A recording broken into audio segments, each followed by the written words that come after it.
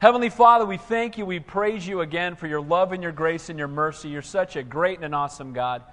And Lord, we do lift up our country to you this morning. We pray, Father God, for your protection upon those who are defending us. And Father God, I just pray, Lord, that through this, your perfect will would be done.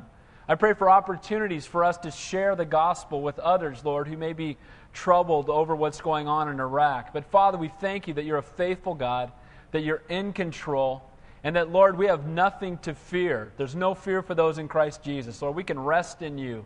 And Father, I pray as we go to the Word this morning that we would learn from the example of the blind man. Lord, that if any are here that are blind spiritually, Lord, may their eyes be opened. And Father, if we're falling under the discouragement or the persecution that the blind man suffered, I pray, Lord, that we would be encouraged this morning and strengthened in our walk with you. So, Lord, we love you. We pray that you would be our teacher. We're desperate for you this morning. In Jesus' name we pray, and all God's people said, amen. So, Lord willing, we're going to look at the entire chapter this morning, and I want to begin by, again, just talking about the fact that Jesus had performed miracles already in John, and every time he performed a miracle, it was one to bless the person that had that need, whether it be at the wedding where he turned the water into wine or feeding the 5,000. Whenever he performed a miracle, it was to minister to a human need, but it was also to reveal a much deeper spiritual truth.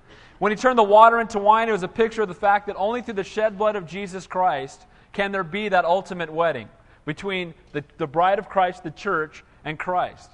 Only through his shed blood. Without the shedding of blood, there can be no remission of sin. Then we saw when he fed the 5,000 just how Jesus is the bread of life. And unless we feed upon him, unless we know him in a personal and intimate way, we cannot have eternal life. Well, the same will be true this morning as we look in John chapter 9 at Jesus giving sight to a blind man. We'll see that a true relationship with God is more than just a surface belief in him. It's a complete surrender of my life to him. So we're going to look first at this physical miracle that will ultimately result in both the physical change in this guy's life, but ultimately the greatest miracle is going to be the spiritual transformation.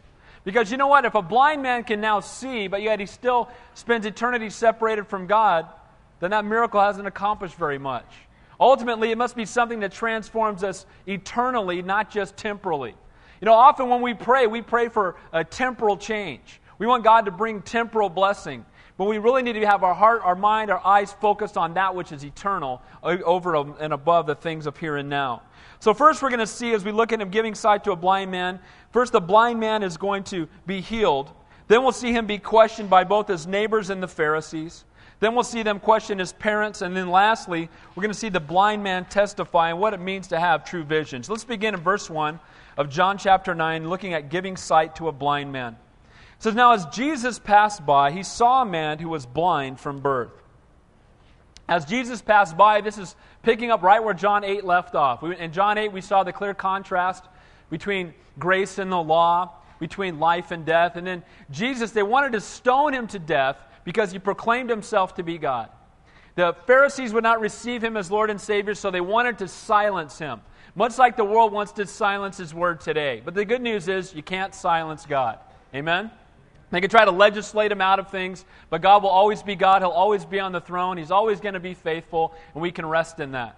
And so they were going to stone him, and it said that he left out of their presence because it was not time yet for him to go to the cross. And the reason it was not time yet is there was divine appointments still along the way. You know, my prayer daily is, come quickly, Lord Jesus. I want him to come back, but I'm really glad that he didn't come back before I got saved. Amen? And aren't you glad that he didn't come back a week before you were going to get, praise God for his timing and his mercy and his grace. And he did not go to the cross yet because there were still divine appointments to come. He still needed to teach the disciples more. And so he left their midst, and as he was going out of their midst, probably going up to the Mount of Olives, as he often did when he left the temple, he saw a man there who had been blind from birth. Now, I love the fact that this man was begging, this man was in a place of torment, and the Lord saw him. And no matter what you're going through, I want you to know clearly that the Lord sees you, and he loves you. Amen? No matter what you're going through, no matter what difficulty it is, God's eyes are on you. He cares for you. He's a loving and a gracious and a merciful God. And so Jesus' time was not yet. He's going out, and it says there that the man was blind from birth. Now let me just explain to you how heavy that is. Being blind, I don't know if you've ever thought about that before, but I have to confess to you, I think that would just be extremely difficult. to be blind. But imagine being blind in the days before there was Braille, in the days before there was a radio, in the days before there were books on tape, in the days before there were all the things that we have now to help make, not to make it easy, but make a blind person's life easier. Back in those days, when you were blind, you had nothing. And basically, you were unemployable. You know, blind people today get jobs. It's great. They can read with Braille. There's things they can do. But back then, if you were blind, you couldn't get a job. You basically were sentenced to a life of begging. And so Jesus walks by and he sees this man begging for alms who had been blind from birth, forced basically to beg to survive, living in the world's perspective a very difficult life. The man had no concept of colors, no concept of faces, no concept of the world around him. He was blind, and he'd been blind since birth. He couldn't understand the way that a sighted person could. He had no idea. Someone tried to describe a cloud to him. What does that mean? Try to describe the color blue. Can you imagine? And the man had never seen it, so he had no idea. He was blind. But then came Jesus, and I love this. It says, and he saw a man who was blind from birth, and his disciples asked him, saying, Rabbi, who sinned, this man or his parents, that he was born blind? Now, there's no coincidences with the kingdom of God. It was a divine appointment as he came by, and his disciples were under the notion, as many of the Jews were in that day, that if you were born with a birth defect, or if you had any kind of an illness, it was because of your sin. Now, the good news is that, I want to make a balanced view of this real clearly. All sickness ultimately is a result of the original sin in the Garden of Eden, right? If there had been no sin in the garden, nobody would be getting sick right now, right? And nobody would be dying either. But because of that original sin, there is sickness. I also want to say this too, that sometimes because of our sin, if I go out and I drink, 12 bottles of vodka every day and I get cirrhosis of the liver, I'm thinking that's probably a result of my sin. Amen? But at the same time, birth defects or things that happen in our life are not always a result of the sin of man or that sin of that individual. And so these guys had fallen into the trap of thinking if you see someone who's sick, then they must be a sinner. So can imagine, be the blind man now for a minute. Just sit back. You cannot see, you cannot get a job, you cannot do anything. You have to beg to survive, and then everybody tells you that the reason you're blind is because of your sin that you did. Now, wait a minute, how could I sin before I was born? They taught that you could sin in your womb. Going back to Genesis 25 with Esau and Jacob, you guys remember that story? Esau and Jacob were battling, so they used that to say, well, see, you must have sinned in the womb. Now, we're born sinners, but the reality is, you sinned in the womb. Okay, great. So you blew it before you were born, so guess what? Now you're going to be blind the rest of your life. Can you imagine the ridicule? Can you imagine the desperation in the life of this man? Having to beg and being ridiculed all the while. No doubt some came by and he begged for alms and they said, you know what, I'm not going to give anything to you. You're a vile, wicked sinner and that's why you're blind. It's God's punishment on you. What would be your vision of who God is if people were treating you that way? Here's this blind man. He's hurting. He's desperate. Who sinned, this man or his parents? Now sadly, there's still people that believe things like that today. The Hindus teach that the reason you have ailments today is because of sins in your past life. By the way, appointed for man once to live, and then to die, and then the judgment. Amen? None of you was the queen of Egypt, in a past life. And isn't it amazing how people have past lives are always someone famous, by the way? I find that funny. No one was ever like a janitor in El Segundo. He was always, he was always the queen or the king, or, he was always something incredible, right? But no, you weren't. This is it. Appointed for man wants to live, then to die, and then the judgment. But Hindus would say, well, the reason you have headaches is because in your previous life you disobeyed your parents. Or the reason you have this problem is because in your previous life. Well, no, that's not how it works. The reality is that birth defects are not due to sins in the world. But birth defects are because of fallen nature that we live in. But God will use even difficulty for His glory. Look at verse 3. And Jesus said, neither this man nor his parents sinned, but that the works of God should be revealed in him. The issue of this man being blind was not sin of his family, but an opportunity for ministry. Every single time there's misery, there's an opportunity for ministry. Amen? The Iraqi war, opportunity for ministry. Being diagnosed with cancer, opportunity for ministry. Every time we go through difficulty. Why? Because our God is faithful. Did God know that there was going to be a war in Iraq right now? Absolutely. Without a doubt. I believe it even hastens the second coming of Christ. So come quickly, Lord Jesus. Amen?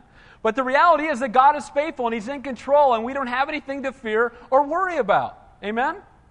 We can just love people and point them to the truth. This man was born blind for a special purpose, that God might be glorified when He heals him.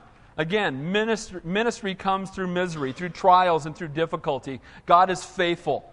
Not God's divine punishment, but God's divine plan is the reason this man was born blind. I tell you this man is in heaven, as we're going to see at the end of the chapter, and there's not a doubt in my mind that he praises God that he was born blind. And we're going to see why from the opportunity for ministry that came from this chapter. Look at verse 4 and 5. I must work the works of Him who sent me while it is day. The night is coming when no one can work. As long as I am in the world, I am the light of the world.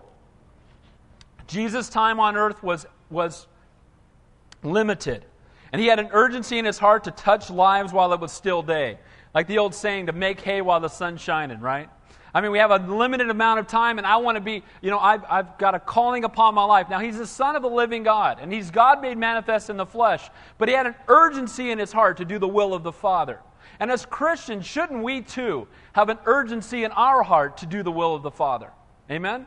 Our time is limited. Our life is but a vapor, the Bible says. None of us has the promise of tomorrow. And there should be an urgency in our life to do things that are going to impact eternity.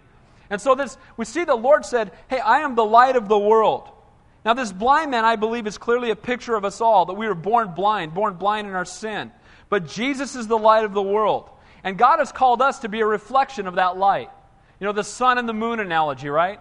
Why does the moon shine bright? It's a reflection of the S-U-N, the sun. And why should we as Christians be glowing in the dark? Because we should be a reflection of the S-O-N.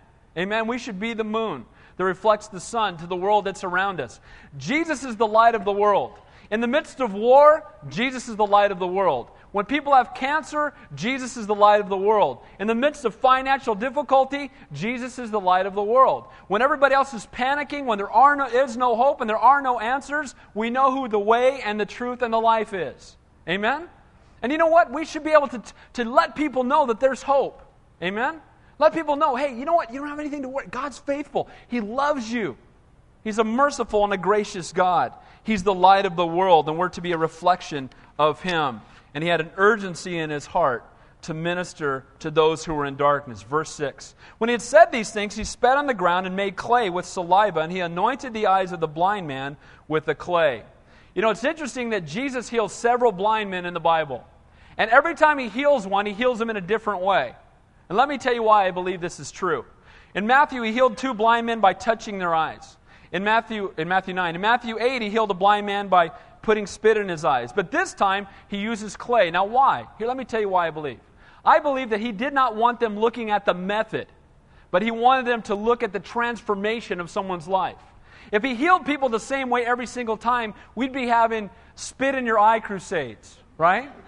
I mean, people would take and whatever He did, and they'd be doing that same thing over and over because they would look at the method rather than the message. They would look at the way that it was done, and they would be falling in love with that instead of looking to the Messiah. And so every time He healed someone, He would use different methods so that people's eyes would not be on the method, but on the Messiah, but on the message that was behind it. Now, why did He use clay? Let me tell you a couple reasons why. First of all, it's a picture of how Jesus created us from the dust of the ground. Jesus is God, but He's also the Creator. Amen? He always has been. He always will be. He's not a created being. He's God. And so He created us from the dust of the ground. It's a picture of how today God continues to use dirt, you and me, right, as tools when He opens the eyes of those who are spiritually blind. When God uses you, He's using dirt, because that's what we are. Amen? And He's using us as tools to open the eyes of a lost and a dying world. And then lastly, what do you think clay would do when you put it in someone's eyes? How many of you, I know every hand should be up, how many of you have ever got something in your eye before? That's no fun, right? And it can be the littlest thing, a piece of sand, and you're going nuts. You ever get any chemicals or something in your eye, man? It's like, man, it's just irritating. And can you imagine him coming up and putting clay in his eyes? Now, I believe this is like a picture of what the Holy Spirit does. It convicts us of our sin, right? This guy said, man, I need to get my eyes cleaned. And that's what the Holy Spirit does to us. It's an irritant, in a sense. It's something that drives us to the cross. It's something that draws us and shows us our need for a Savior. And so we see here that he put clay in his eyes to put an urgency in the man's heart. Verse 7. And he said to him, go and wash in the pool of Siloam, which is translated sent. So he went and washed and came back seeing. Now, we can't just gloss over this verse, but Jesus gives this blind man an opportunity to respond by faith. He puts clay in his eyes, and then he says, go and wash in the pool of Siloam. Now, I don't know where they were standing or how far away it was, because it doesn't say in the text. But I have an idea that there was water probably closer by than the pool of Siloam. Whether it was a pitcher of water that somebody might have had or something else, it might have been a rag he could have grabbed to clean out his eyes, but the Lord said, look, you go to the place I'm sending you, and there you will be cleansed. Don't go to the most convenient route. Don't go to the thing that's closest to you. You go to the pool of Siloam, and there you will be cleansed. Now, it's interesting that Siloam means sent. Who's the sent one? Jesus Christ. Go and be cleansed in the sent one, and then you will see. Isn't that the same message for all of us? That when in our spiritual blindness, we needed to be washed where? In the sent one. Not go to the most convenient route. Not just any other path, not just any other place of cleansing, but only one place where you will be cleansed. And that was in the sent one. And the only place where this man's sight would be restored is if he obediently responded to the word and went to the place where the Lord had sent him and washed his eyes there. Now, can you imagine that he was a blind man? He didn't have a seeing eye dog. Okay? So that means he might have had to ask for help down to the pool. Hey, I got to go to the pool. Somebody help me. Where is it? I need some help. Somebody take me there. And he went down in obedience to the pool of Siloam, and he washed. And can you imagine what happened when he came up out of the water?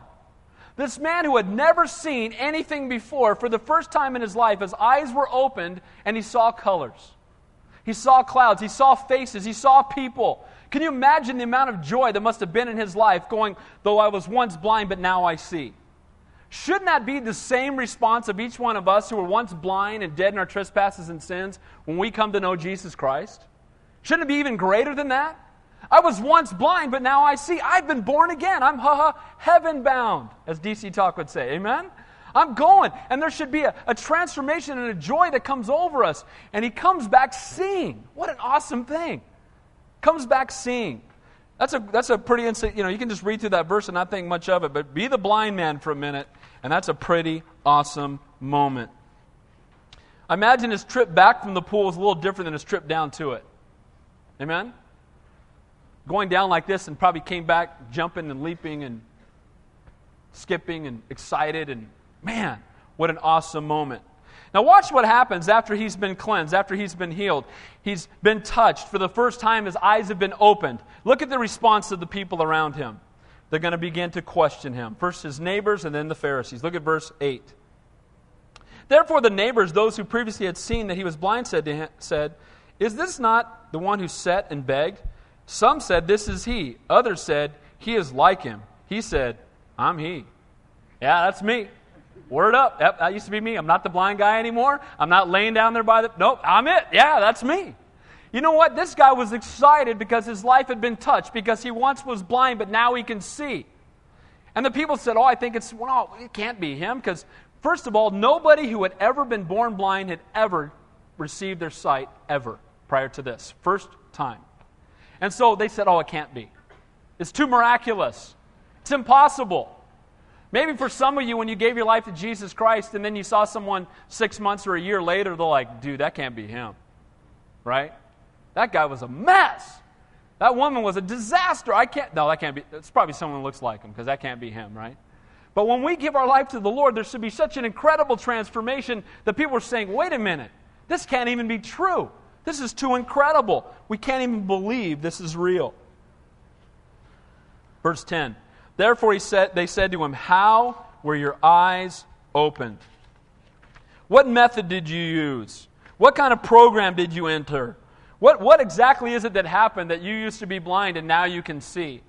They ask how, when we're going to see, they should have been asking who. Instead of saying, what program did you enter, they should have said, who was it that touched you? We're going to see that as we continue on through the text. Verse 11. He answered and said, a man called Jesus made clay and anointed my eyes and said to me, go to the pool of Siloam and wash. So I went and washed and I received sight. And they said to him, where is he? And he said, I do not know. So the healed man now testifies to the fact that Jesus touched him. And it begins to stir up the hearts of others. When you tell people that Jesus has touched you, people around you are going to be stirred up. What? Oh, really? What happened? Where is this guy who touched you? Where's this guy that can take someone who's been blind since birth and now you can see? I want to meet him. Where is he? Now, the sad statement here is he doesn't know. And sometimes that can happen to us. We come before God in a moment of desperation, but then when our problem goes away, we get our eyes off of Jesus and we don't know where he went. Amen? We're on our knees every night when our child is in the intensive care unit and we're crying out to God, but sometimes when our child comes home and he's been healed, then all of a sudden we don't cry out as much as we used to, and we get our eyes off the Lord. So this man's been healed, but he doesn't know where Jesus has gone. And I want you to make a note here, if you're taking notes. His first time referring to Jesus, he calls him a man called Jesus. We're going to see the transformation in this man's belief as we go along through the chapter. Now he's been questioned by his neighbors, now he's going to be questioned by the Pharisees. Remember who the Pharisees are, the self-righteous, black robe-wearing religious individuals who are spiritually deader than a doornail. Right? Does that describe them pretty well? I mean, these guys are wearing the robes, right, and look like they're sucking on a lemon, and living in a big house up on the hill, and putting burdens on everybody else's back, and you know what? They were guys that just condemned, and not good. You know what? If you're someone who God has called to minister to His people, shouldn't there be joy? Amen. You go to a church and the pastor doesn't have no joy. That's not good. Amen. Dude, why do I want to listen to you, man? You ain't got no joy yourself, right? And these guys were just putting burdens on people and making people feel guilty and weighing people down. And so they're going to bring this guy in. And remember, he was blind and now he sees. This guy is stoked. This guy couldn't be happier. He's going to come in and the Pharisees are going to try to rain on even this incredible miracle. Look at verse 13. Then they brought him who formerly was blind to the Pharisees.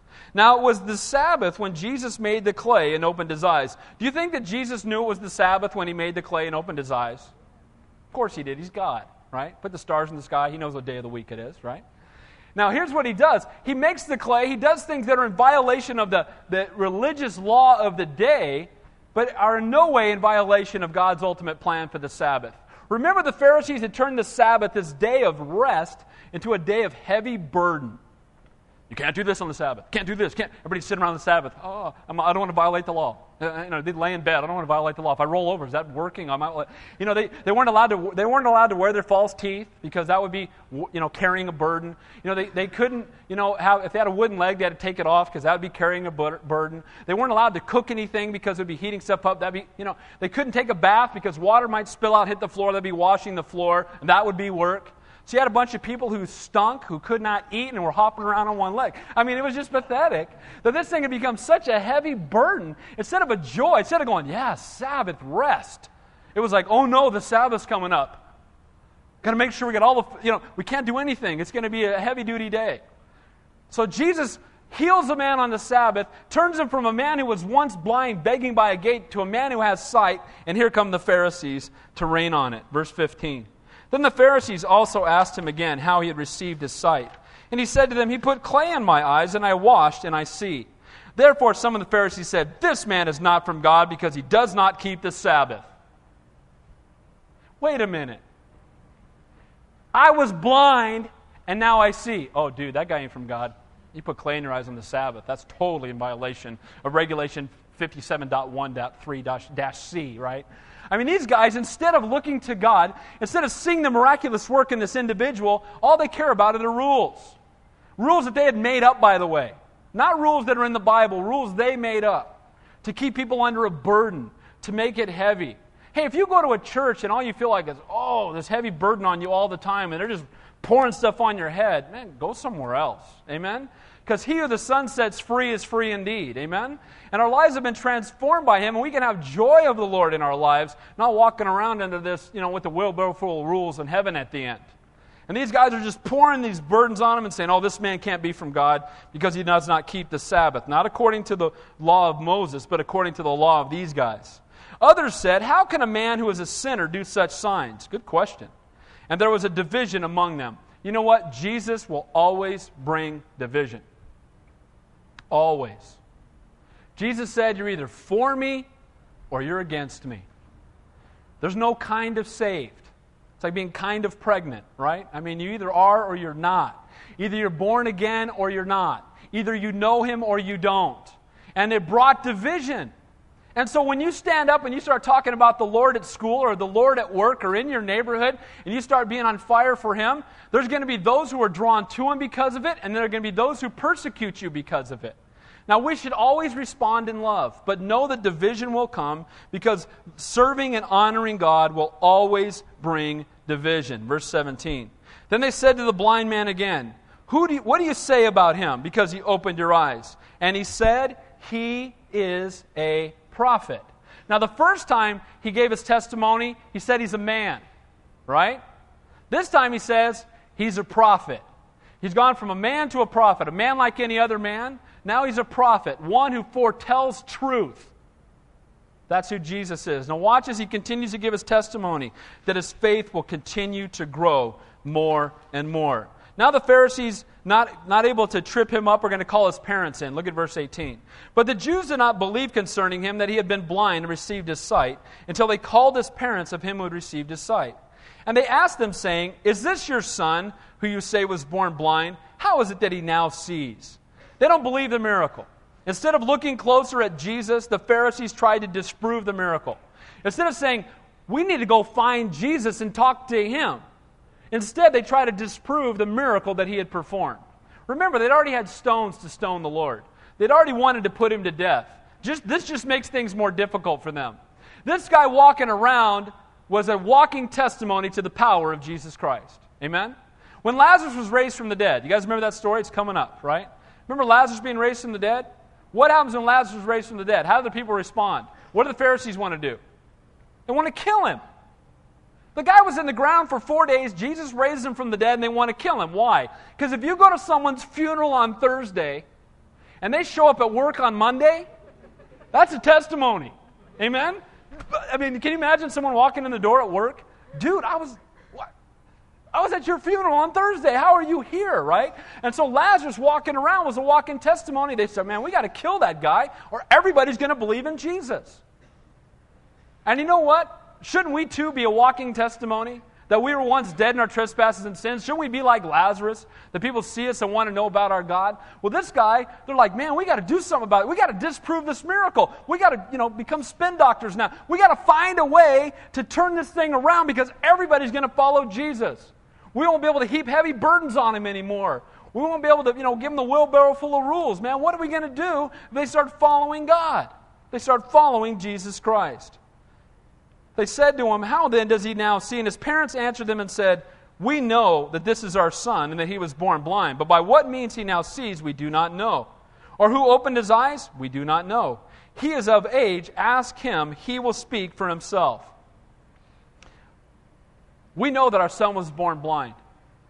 But how he sees, we do not know. First off, on a side note, how many of you know that your children were all born spiritually blind? We need to know that, amen?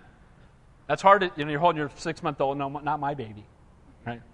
I got 4 kids, and I love them to death, and I'd die for every one of them. But the reality is that our kids know, I never taught my kids to be selfish. All right, you're 2 now. Let me teach you how to be selfish. Watch now. Say, mine. Take it away from the other kid. Mine, right? That's what you need to do, right? I mean, I didn't teach my kids how to lie. Who broke the lie? Him. It wasn't me. And I don't teach them that. They got the Adamic nature, and they're born blind. And because of that, we need to raise our kids in the light of the truth. Amen? We need to teach them the truth about the love of God. So these people understood their son was born blind. How did he then become to the point where he could see? They said, we don't know. Go and ask him. Now, why didn't they want to answer the question? Let me tell you why.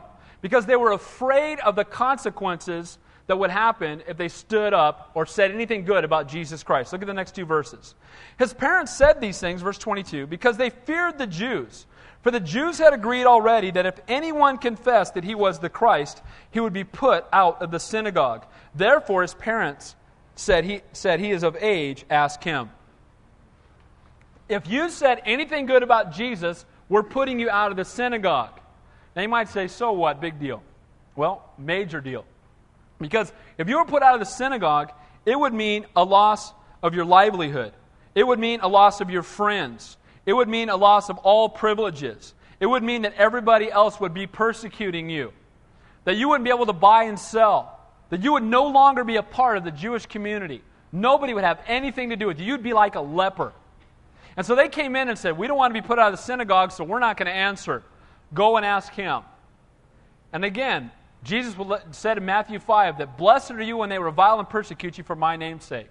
If you make a stand for God, there are going to be those who bring persecution against you. But his parents were not ready yet to testify. So guess who's going to? The blind man. Look at verse 24. So they again called the man who was blind and said to him, give God the glory. We know that this man is a sinner. Can there be a more pathetic verse in the Bible than this? We know that this man is a sinner. Oh, the one who fed the 5,000, the one who walked on the water, the one who calmed the storm, the one who put the stars in the sky. Why is it that they say this man is a sinner? Remember back in the previous chapter, how did Jesus address the Pharisees? What did he tell them? They were sons of what? Of the devil. Oh, we got the black robe. What are you talking about? I got the black robe. I'm not the sons of the devil. Unless you confess that I am, you will die in your sins. They don't like Jesus much because he's blowing their gig, right? I mean, we're the religious guys. People bring tithes and stuff, and we kind of benefit from that, and you're calling us a sinner? Oh, this man must be a sinner. Instead of repenting, they make accusation against Jesus Christ. And they said, you know what, give God the glory. I don't know what God they're talking about because it's not Jesus is right before him. But give God the glory because we know that this man is a sinner. Give God the glory means testify of the truth. Take an oath. Tell us the truth of what you've seen. Agree with the Pharisees. Pronounce Jesus or denounce Jesus. Renounce him or face the consequences. Again, the Pharisees were under the burden of understanding that they had been accused of being sinners. And these self-righteous leaders rejected Jesus because he was a threat to their influence. He told them they were sons of the devil, and unless they confessed their sin, they would die in them. These religious, self-righteous promoters of themselves loved the praise of men, the temporary riches of this world. They were physically focused, but they were spiritually blind, and they didn't want to hear what Jesus had to say. Verse 25. He answered and said, whether he is a sinner or not, I do not know. But one thing I know, that though I was blind, now I see. Man, that's good. Amen? Can you imagine the pressure on this man as the Pharisees, the Sanhedrin, these rulers of the Jews surrounded him? Give God the glory. Confess that this man's a sinner. And instead of backing up, instead of telling the people what they wanted to hear, he just gave his testimony. You know what? You may not be a theologian. Maybe you've been a Christian a short amount of time and you don't feel like you can get into a deep theological discussion with people over certain issues. And you're like, man, I'm just not equipped. You know, someone comes and talks to me, I don't have all the answers. But you know what you can do? You can do what this blind man did. This blind man can say, you know what? I don't know everything about Jesus, but here's what I can tell you. I used to be blind, but now I see. This is the person I used to be. Then Jesus Christ touched me, and this is who I am now. Amen? Can we all do that? We can all give our testimony. We don't have to have the whole Bible memorized, though a desire to do that would be fine. But we can say who Jesus is and what he's done in my life and who I am now. We can give our testimony as this blind man does. Verse 26. Then they said to him again, what did he do to you? How did he open your eyes? Not who, but what? What was the method? What was the program? What kind of plan did he use? Verse 27. Verse 27. And he answered them and said, I told you already, and you do not listen. Why do you want to hear it again? Do you also want to become his disciples? What do you think they thought of that response? Oh, so you want to hear it again? You guys want to start following him too? Great! They wanted to stone him just moments ago, remember? They want to kill Jesus, and here this guy is. He tells them his testimony and says, so you guys want to be his followers too? Oh, they didn't like that response at all. He shows no fear. And I believe he asked them with sarcasm, you guys want to follow him? And you know what? There's no fear for those who've been touched by Jesus. We have nothing to be afraid of, nothing to worry about. God's in control. You know what? The good news is that I am indestructible until God is through with me. Amen? I'm not going to go, nothing's going to happen to me unless God allows it, and I'm not leaving this earth 1 second before or 1 second after God wants me to. Amen? And so my life's in your hands, Lord. Use it as you will, and help me, Lord, not to be ashamed of you. And this blind man just said, you guys want to be his disciples too? He touched my life. He transformed me. You want to hear about it? You guys want to follow him? Verse 28. Then they reviled him and said, you are his disciple, but we are Moses' disciples. Man, if you could be grieving in heaven, how'd you like to be Moses right about the time this gets said? Dude, don't be claiming that, right? I got nothing to do with you guys, right? You know, and the reality is that people today want to be followers of men. I'm of this great teacher. I'm a follower of this guy over here. You know, I'm of this denomination. I'm of Calvary Chapel. We're not of Calvary Chapel. We're of Jesus Christ. Him crucified and risen from the dead. That's why we're called Christians, not Calvary Chapelites. Amen? I mean, we're Christians. We follow him. And these guys, we're of Moses. Moses is like, no, right? Don't say that, right? Don't say you're following me. Because if they truly saw the law of Moses the way that they should, they would have seen their desperate need for a Savior. They reviled him. They spoke to him with cutting words. Verse 29. We know that God spoke to Moses. As for this fellow, we do not know where he is from. You know what? The number one reason that people cop out when it comes to Jesus Christ is they claim that it's ignorance. You know, there was a man many years ago by the name of Josh McDowell, a real renowned scientist. And this guy was going to write a book to prove that there was no God by studying the Bible. You know what happened to Josh McDowell? He got saved, and he wrote a book called Evidence That Demands a Verdict, proving that the Bible is the living, breathing Word of God and that Jesus Christ is God. You know what happens to somebody that opens up the Bible and really looks at it? You know what you call those people? Christians. Amen?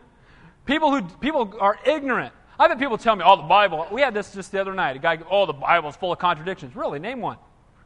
Well, they're in there somewhere. Have you read the Bible? Oh, yeah, I've read it. What's it about? Well, just a lot of stuff in there.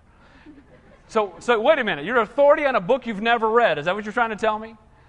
That's the problem. Ignorance. These guys are ignorant. They're religious people. They got the black robes. Let me just say this. Let Pastor Dave be blunt. Imagine that. But here's the thing. There's guys walking around that are spiritual leaders today that have no idea what the Bible says. They don't teach the Bible. They don't teach about they teach from it. They teach psychology. They grab a sermonette for Christianettes out of some book they get somewhere else. And they're not teaching the Word of God. They're ignorant to what the Bible says. I love seeing you guys walking in here with your Bibles in your hand. That's what you ought to be doing at church. Amen? We're not here to hear the opinions of some guy because they're worthless. What does the Bible say? It's the Bible that transforms our lives. These guys are ignorant. They're ignorant to who Jesus is. We don't even know where he came from. How about the fact that he was born of a virgin? How about the fact that he was born in Bethlehem? How about the fact that he fulfills every messianic prophecy? That book that you hold in your hand and you say that you teach from, he's the fulfillment. How come you don't know this? Well, guess what? This blind man who's yet to be saved, look what he says in verse 30.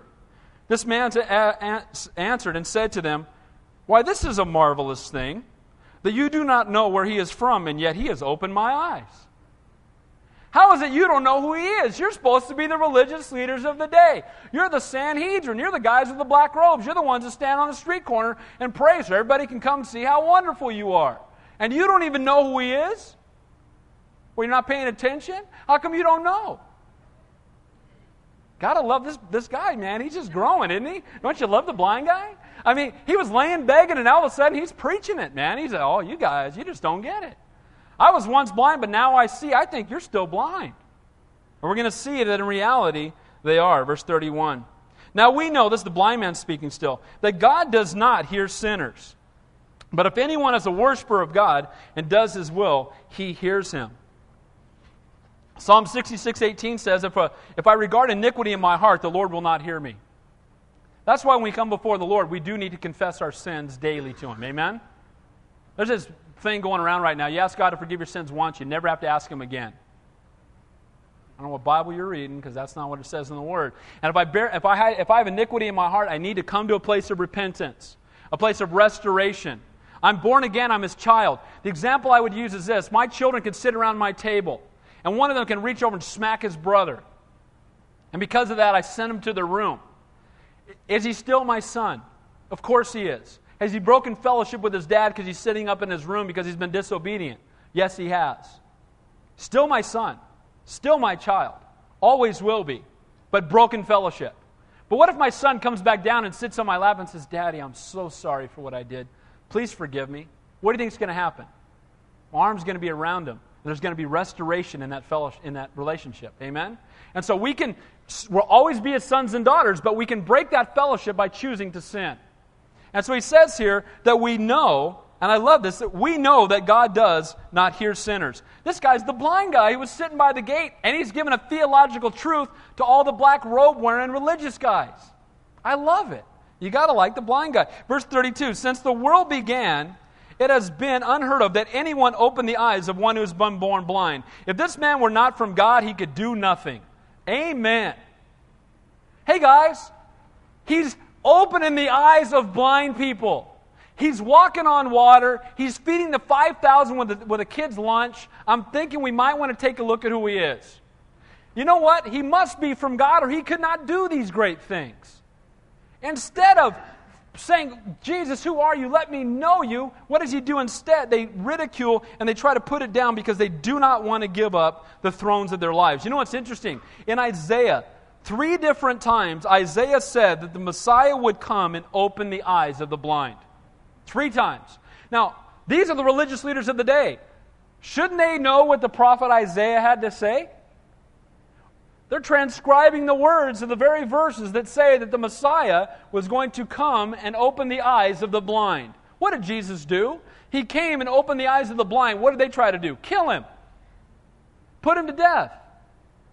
Ignorant. Wanted to be on the throne. Didn't want to give it up.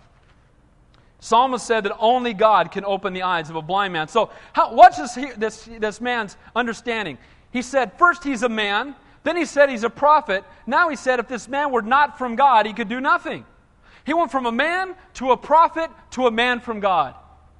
And guess what? He's not done yet. We're almost done here. Look at verse 34. They answered and said to him, you are completely born in your sins. Are you teaching us? And they cast him out. You know what? When the word comes and it convicts us, we can do one of 3 things. We can make excuses, we can accuse others, or we can repent. Amen? We can say, you get pulled over by the police officer. Everybody else driving the same speed as me. You can do that, right? I've done that, by the way. That's not a good thing to do. I'm just going with the flow of traffic. Well, the flow is at 85. I'm thinking 65 is the speed limit, right? We can make excuses, we can accuse others, or we can repent.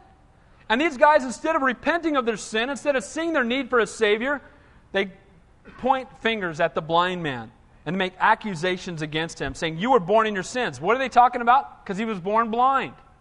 You were born completely in your sins. That's why you were born blind. And now you're trying to teach us. They're admitting the fact that this guy was healed. They said you were born in your sins. That means they must realize that he was blind, right? And now he's standing there in front of him. He's not blind anymore. Instead of accepting the miracle, they ridicule him. Verse 35. Jesus heard that they had cast him out. And when he found him, he said to him, do you believe in the Son of God? You know what? I love this. He's been cast out by the religious leaders of the day. They told Jesus, you have a demon. They told Jesus he was born of fornication. They told this healed man, this formerly blind man, that he was born in their sins. In their self-righteous arrogance, they failed to recognize their own sinfulness. They saw no need for a Savior. So now we see true vision. As he's been cast out, who shows up to minister to him? He's been thrown out by the religious leaders of the day. No more fellowship. Told all the Jews, you can't talk to him anymore. You can't have a relationship with him anymore. You better not buy and sell from him with him anymore, because if you do, you're going to be cast out. And who comes walking up to minister to him? They've thrown this sheep in the ditch, and who shows up with the good shepherd? Amen? right at the time when, oh man, here comes Jesus. I love it. He's always right on time. Amen? He always shows up in perfect timing. This blind man, a walking testimony to the wonderful works of God, and Jesus is going to reach down, and he says to him, do you believe in the Son of God? You know, Jesus always placed a great emphasis on a public confession. You ever notice that? Jesus always placed a great emphasis on people standing up and saying, yes, Lord, I want to follow you. Not play the organ real quiet in the background and raise your hand real quick and put it down and then go live your life the normal way. But he said, you know what? I want you to make a stand for me. I'm not ashamed of you. I don't want you to be ashamed of me. Amen? Don't be ashamed of him. Be bold for Christ. Look what he's done for us. And the blind man, he says, do you believe in the Son of God? He gives him an opportunity to make a public confession, verse 36. And he answered and said, who is he, Lord, that I may believe in him? Now, I love this. What did they say? How did it happen? Where did it happen? What happened to you? What was the method? What was the pattern? How did your eyes get open? And what does he say? Who is he, Lord? Not what, not where, not how, but who. Amen? And that's what it is, guys. It's not what method, it's not what path, it's not what pattern, it's not what program. It's who do we need to transform our lives. Amen? We need Jesus Christ. And there's nothing else that will transform our lives. Verse 37, and Jesus said to him, you have both seen him, and it is he who is talking with you. And he said, Lord, I believe, and he worshiped him. Man, I like that. You know what? I believe that this man was spiritually blind still until this very moment. He's given the testimony of what's happened in his life, but it wasn't until this moment when he said, Lord, I believed. And I love the fact that right after that, what does it say he do? And he what? He worshiped him. A life that's been touched by God will be a life that worships God. Amen? Why do we open every service with worship? Is our Lord worthy to be worshiped and to be praised and to be honored and to be lifted up? Amen? When we get to heaven, what are we going to be doing? We're going to be worshiping. And he's worthy to be worshiped. And a life that's been transformed is a life that will worship. I want to encourage you guys. Be here for worship. Amen? We're worshiping. He's worthy to be worshiped and be praised. Let's be here and lift up our voices and tell him how much we love him. It's our chance to say, Lord, we love you. You're a great and an awesome God. And you know what? This blind man's life had been touched, and this is the greatest miracle in the chapter. Not that he once was blind and now he sees physically, but that he was once blind and now he sees spiritually. You know how the blind man, when he was blind physically, had no clue what was in the world around him and didn't understand? Do you know that's how it is for those who are spiritually blind when it comes to the things of God? They look around at the world and they respond by, meeting at the corner down here and picketing the war. They respond by, every other thing they can try to do to fight and focus against what's going on in the world because they can have no peace apart from God. They have things like Mother Earth, love her, and all these kinds of, they got all these things to worship and honor and hold on to. Instead of trusting in the Lord, they're spiritually blind. We tell them, hey, God's faithful, God's in control. They don't get it. Trying to describe a cloud to this blind man. But the good news is that God loves these people enough that they will just respond to him. He will open their eyes too. Amen? It is his desire that none should perish, no, not one. Last 3 verses. And Jesus said, for judgment I have come into this world, that those who do not see may see, and those who see may be made blind. Then some of the Pharisees who were with him heard these words and said to him, are we blind also? And Jesus said to them, if you were blind, you would have no sin. But now you say we see, therefore your sin remains. What is he talking about here? Seems confusing. Let me make it really clear for you. Jesus is telling them because they think they see while they're spiritually dead, that what they really are is blind people. People that think that they've found the answer, yet they're spiritually blind, they're blind people. People that think they can sit in the lotus position and hum something over and over again to get in touch with God, guess what? Spiritually blind. Amen? Thinking that we can somehow achieve God's favor by doing good works or by doing different things, they're spiritually blind. And so we see very clearly here that the Lord is saying to them, because you think you see, yet you're still blind. But if you knew that you were blind, if you knew that you were in sin, If you knew that you were in desperate need of a touch from Jesus Christ, then you would see. If you're here this morning, here's the question. Who do you say that God is? Is he a man? Is he a prophet? Is he a man from God? Or is he the Son of God? If you think he's a man, that's not good enough. If you say he's a prophet, there are many prophets out there, quote prophets out there. If you say that he's a man from God, but he needs to be the Son of God, we must respond with, Lord, I believe. And before we're going to see our need for a Savior, we'll have to realize that we are sinners, that we are all like this blind man, that we're blind in our trespasses and sins, that we're in desperate need of him. You know what? Nobody's here this morning by chance. If you're here, God brought you here by divine appointment because he loves you so very much. And you know what? If you're here and you don't know the Lord, he wants you to open your eyes to him this morning. He wants to reach out and touch you and transform your life right where you are. And I want to encourage you, let's be like this. If we know the Lord, let's be like this blind man, and let's not be ashamed of the Lord. Let's not worry about what the world says. Let's just be faithful to God no matter what the circumstances are. Amen? Let's pray. Heavenly Father, we do thank you and we praise you for your word, and we thank you for the transformation in this blind man's life. And Father, I pray if there's any here this morning that do not know you, that Lord, that by divine appointment, just as you walked by and saw the beggar, the Lord, you look down and you see them right where they sit right now. Father, I pray that by just your love and your grace and your mercy, that they would see their need for you. Not, Lord, that you're a judging God, but Lord, that you're a loving, gracious, and merciful God who cares for them so very much. Lord, I just pray if there's any here this morning that don't know you, that, Father God, they would not leave this place the way that they came, but Lord, that their lives would be transformed. And if you're here, just as Jesus asked for a public confession, I'm going to ask for one now. As every head's bowed, just be praying for those who don't know the Lord. If you're here and you don't know the Lord, and you just want to make a simple prayer of, you know what, Lord, I believe, just like this blind man. Lord, I want you to be my Lord and my Savior. I'm a sinner and I desperately need you. The Bible says if you do that, that all the angels in heaven will rejoice. There will be a party in heaven. Your name will be written in the Lamb's Book of Life. You have the promise of eternity, just like this blind man. It'll be the greatest miracle of all, of your life going from death into life. If there's anybody here at all that says, you know what, I want to give my life to Jesus. I don't want to just know about him, but I want to know him. And I want to just pray that right now and know when I leave this place that I've been born again. If there's anybody here at all, I just want you to raise your hand and make that public confession like this man did, and I will pray with you. Is there anybody here at all? Anybody? Lord, we thank you and we praise you, Lord, again for your love and your grace. And help us, Lord, that do know you, to make a stand for you, knowing, Lord, that you are with us, that you never leave us nor forsake us, Father God. We thank you for your grace. We thank you, Lord, that while each one of us was blind, that you touched our eyes, and you opened our eyes, Father, and now we can see you clearly.